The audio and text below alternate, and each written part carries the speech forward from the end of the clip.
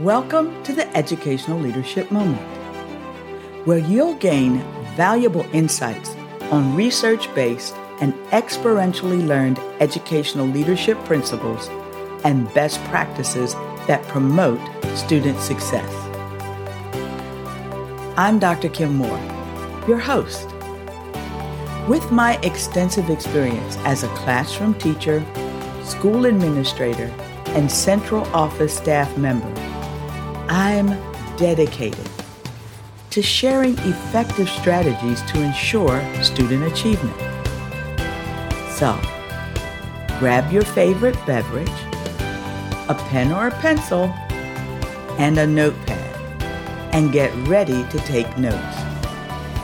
And if you find this moment valuable, and I am confident that you will, please like, subscribe, and share with your colleagues, friends, and family. Thank you for joining me on the Educational Leadership Moment. Now, get ready to take your educational leadership to the next level. And remember, when students are led well, they learn well. While accountability is an essential component of education, many teachers believe that excessive testing can limit their creativity and prevent them from adapting their teaching methods to meet the needs of individual students. As such, we must reduce unnecessary testing and allow teachers more flexibility in their teaching strategies to promote creativity and adaptability. Now, before I go any further, let me state that I believe in and support accountability for the record. Why? Because we have to know if students have mastered the state standards. Our expectation is that students will make 1 year's growth when they are in school for the year. That's a reasonable expectation. But how do we determine if that expectation is met? Well, it's through our accountability system. And that means testing. However, I understand why my teachers felt pressure concerning the high-stakes testing. I remember my first year as the assistant principal for magnet curriculum. Over the course of the year, our focus was on improving student outcomes. Now, my teachers worked extra hours tutoring and preparing students.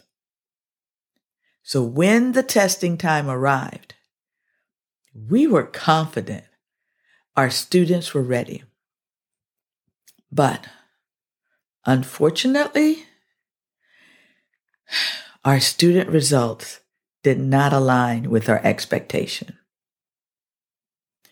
Well, after grieving for several days, because we had worked so hard and we were so disappointed, and we knew our students were disappointed.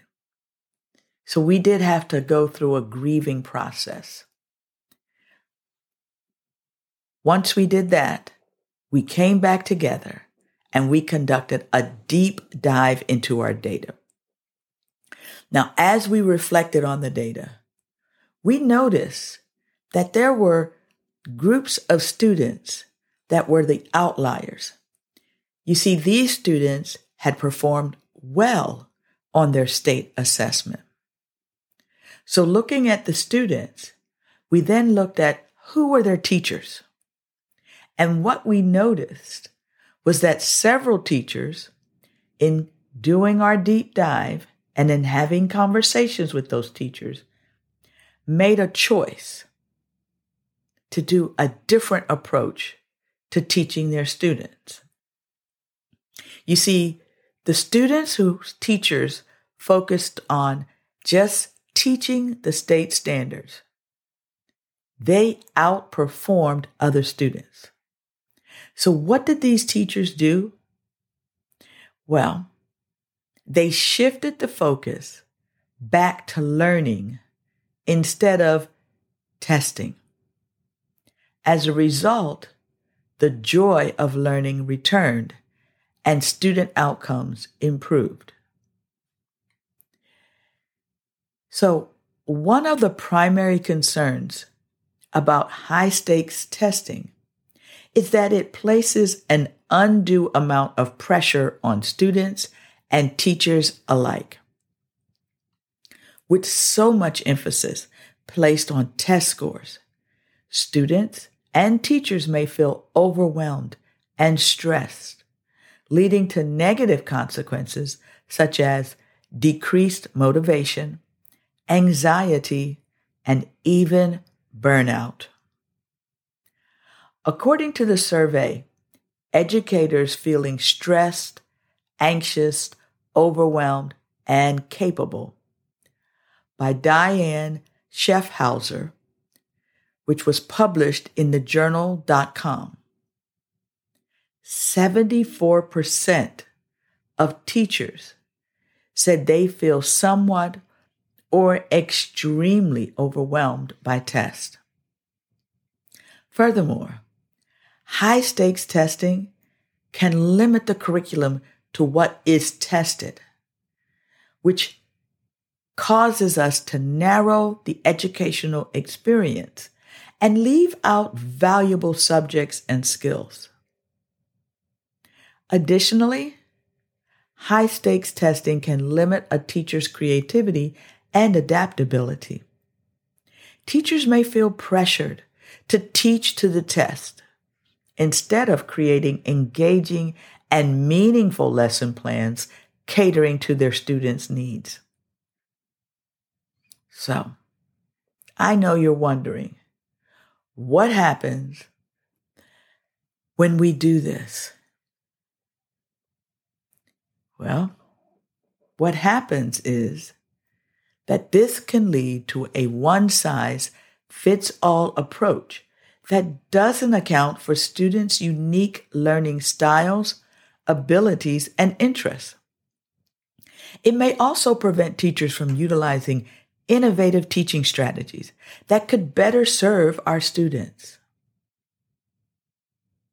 Therefore, we must reduce unnecessary testing and give teachers more flexible teaching strategies to address these issues.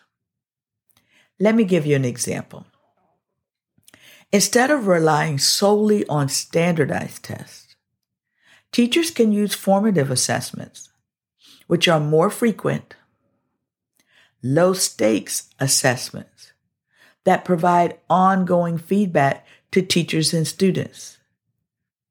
This could be district finals, it may be your district assessments, but they're low stakes because they're really used to help teachers make adjustments to their teaching practices.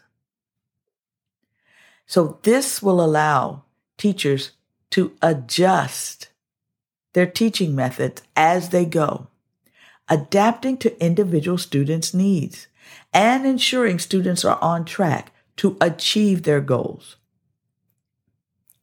Also, teachers should be free to incorporate various subjects and skills into their curriculum, promoting creativity, critical thinking, and problem solving. So teachers should also be encouraged to utilize innovative teaching strategies like project-based learning, flipped classrooms, and experiential learning to engage students and provide a more dynamic learning environment. Dr. Martin Luther King Jr. said, "The function of education is to teach one to think intensively and to think critically. Intelligence plus character, that is the goal of true education." So high-stakes testing is a challenge that teachers face in the education system. While accountability is necessary, excessive testing, well, that can limit creativity and adaptability in the classroom. Therefore, we must reduce unnecessary testing and give teachers more flexibility in their teaching strategies, allowing them to create engaging and meaningful lesson plans that cater to individual students' needs. Ultimately, this approach will help promote a more dynamic and effective educational experience for our students. Thank you for tuning in to this educational leadership moment. If you enjoyed listening, subscribe to my moments on your favorite platform to receive notifications when we release new moments. Also, don't forget to check out our past moments, which are available for free on all major platforms. In these timeless episodes, we cover a range of topics related to educational leadership that are just as relevant today as when they were first released. To learn more about improving student success, please visit my website at kimdmoore.com. There are resources and information for you, your team, and your organization. I'm Dr. Kim Moore, your educational leadership guide, and I believe that when students are led well, they learn well. Have a blessed day.